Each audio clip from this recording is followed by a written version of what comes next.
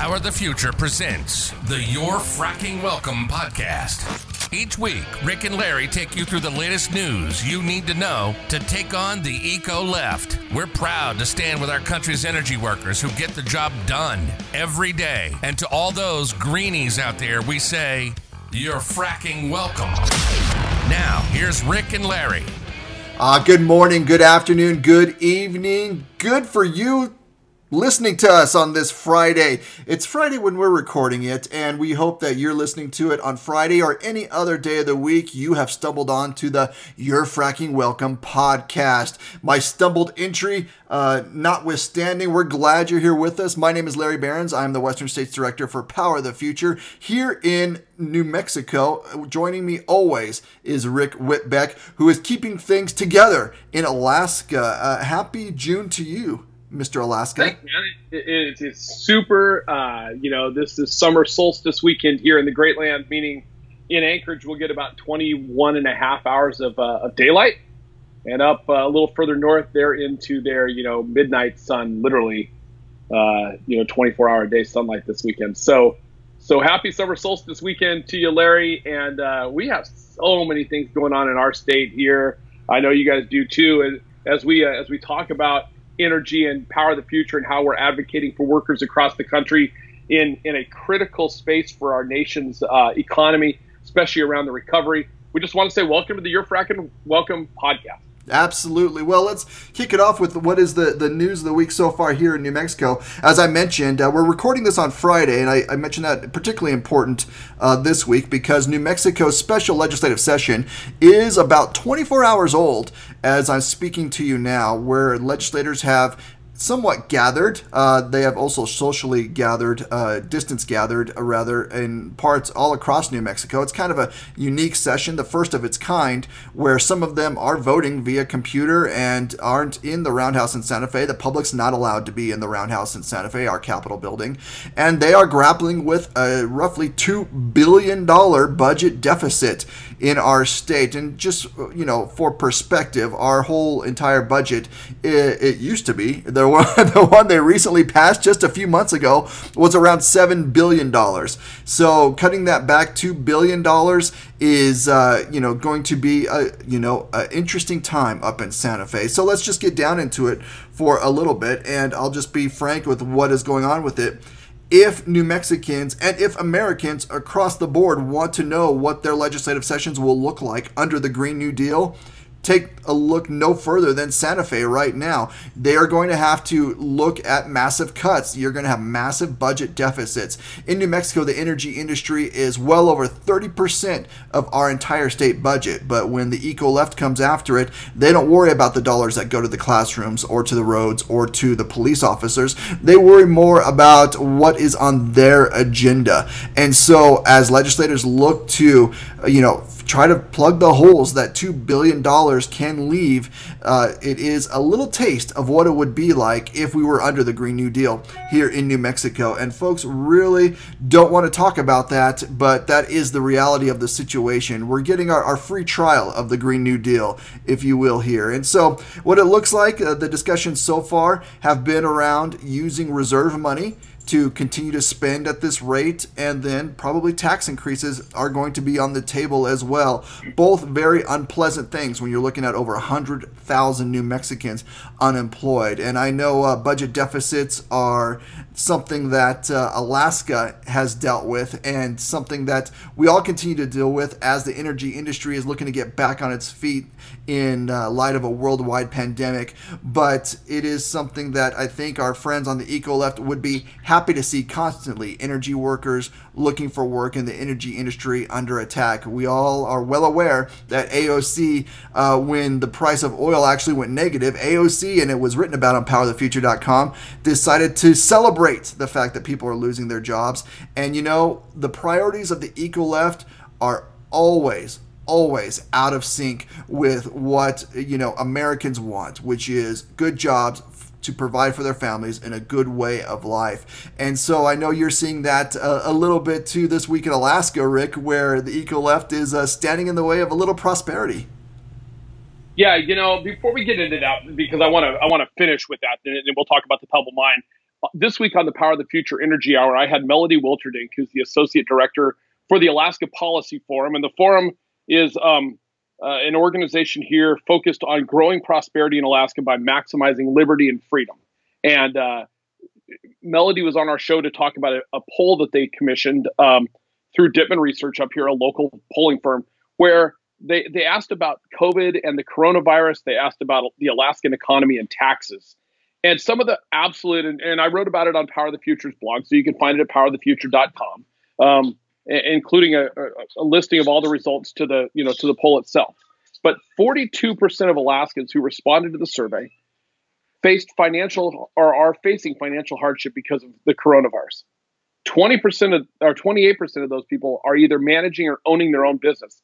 And 44% of those people say that COVID has impacted the long-term viability of their business. Think about that. As this pandemic has come in and gutted the energy community of Alaskans business owners, basically 13% of Alaska's business owners say, 44% of the 28%, so effectively 13% of Alaska's business is in long-term viability concern because of COVID. Alaskans are ready to start moving around. They're happy to remove some of the mandates, the stay-at-homes. But nearly 1/4 of the respondents have recently considered moving out of Alaska. Think about that, Larry. If you had out-migration from your state due to energy issues, due to higher taxes, your business shutting down, and you were to lose, 1/4 of your state, what would that look like for the remaining 75%? It would help with social distancing, but it certainly wouldn't help with your economy, right? It definitely wouldn't. And when you consider those would be business owners, right? Those are your entrepreneurs, your money makers. And, just to be a dim-witted lower 48 guy here, I would assume someone considering moving out of state in Alaska is a much bigger commitment than someone moving out of state in the lower 48. Yeah, we can't just get up and drive across the state line, right? I mean, it's either a 3,000-mile road trip or putting something on a barge and hoping that everything comes out. And then the other part about this was over a third of the respondents believe that cuts to services should be the way that we try to balance our $1.5 billion issue with our budget going into next year. Another third think the primary solution should be generating revenue. And over half the respondents support introducing a state sales tax, but only about 1/4 say that an income tax should be implemented. Very interesting. Alaskans hate taxes, and right now we don't pay any except for property taxes. The oil and gas industry has generated up to 90% of our state's budget over historic over the last 20 years, and now our permanent fund, which has about $65 billion in it, the earnings off of that are about 80% of our state's economy right now. So again, what's gotten us to be able to have permanent fund dividends is now funding our state government instead. Alaskans aren't happy with that, but they still don't want to see taxes. So interesting information there. Melody and I went through that. You can catch that on the Power of the Future SoundCloud page. And also, you can reach out to me at rick@powerofthefuture.com or follow us on Twitter. You're at PTF New Mexico, and I'm at PTF Alaska.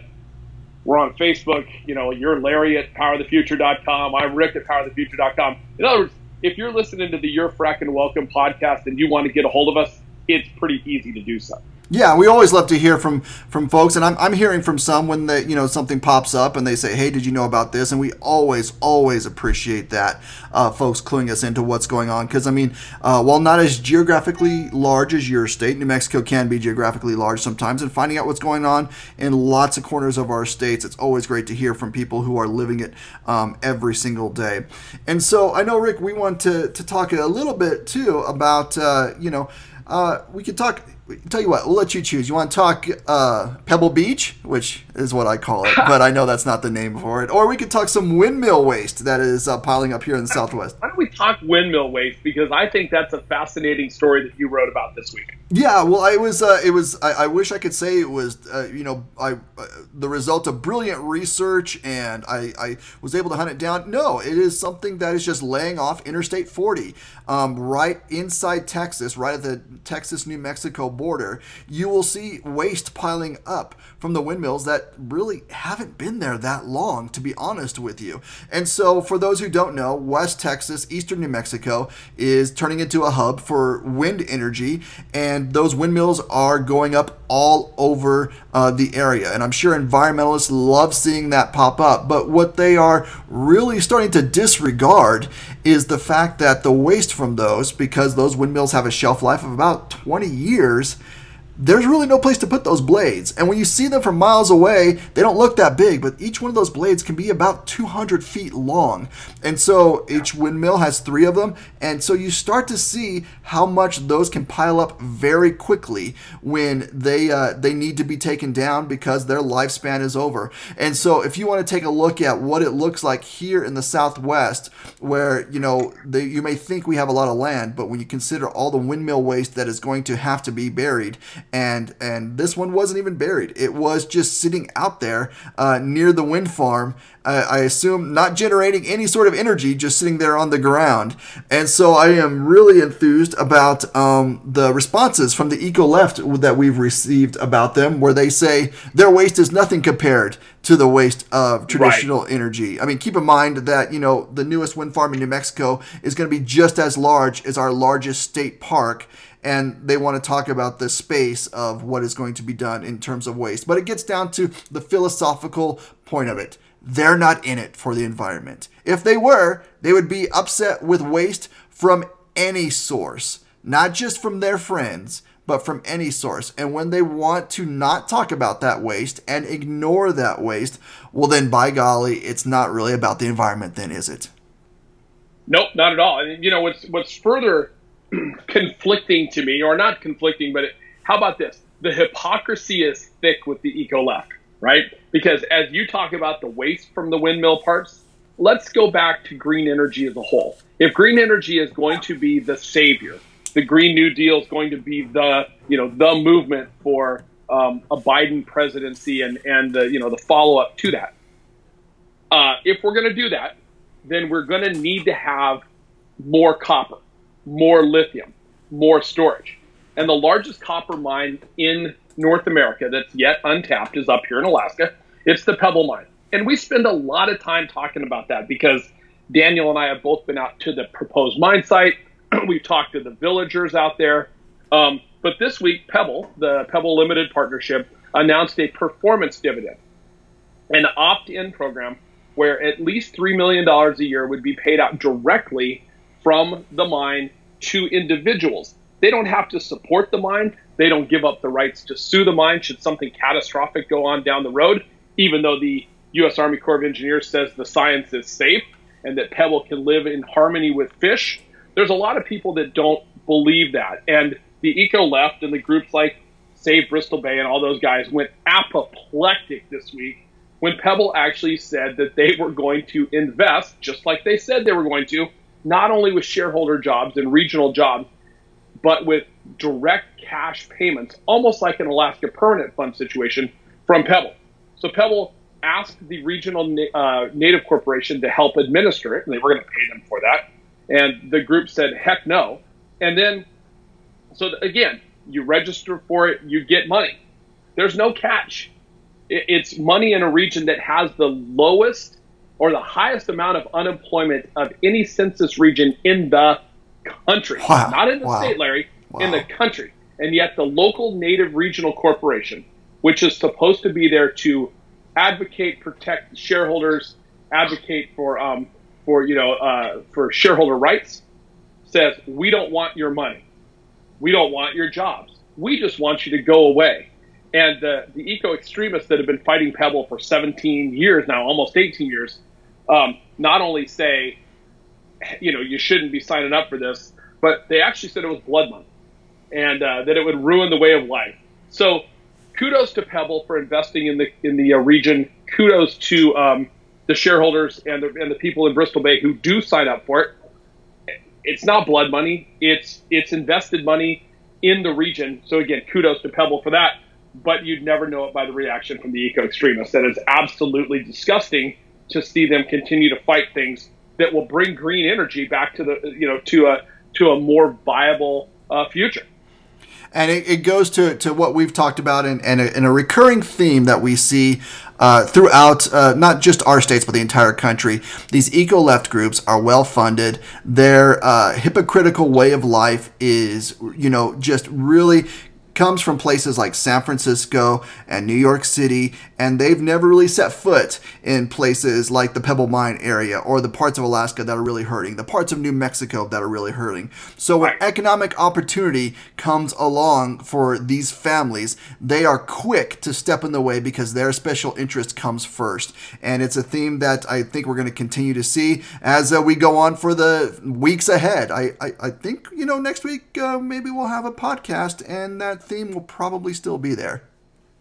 Yeah, I would agree. So for Larry Behrens, I'm Rick Whitbeck. Guys, we're out of time this week. I know both of us appreciate you listening in. We enjoy doing this and bringing you kind of a glimpse into the minds and the actions of Power of the Future. We'll keep on doing it. You keep listening, and until next week, we hope you have a great week. And to all of our doubters and our haters out there, if it wasn't for the energy industry and the hardworking men and women, we wouldn't have jobs, and we wouldn't be able to say to you, you're fracking welcome. That's it for this episode of Your Fracking Welcome. Brought to you by Power the Future. Check us out online at powerthefuture.com or on Twitter at PTF New Mexico and PTF Alaska. In the meantime, make sure you tell your favorite radical environmentalist, you're fracking welcome.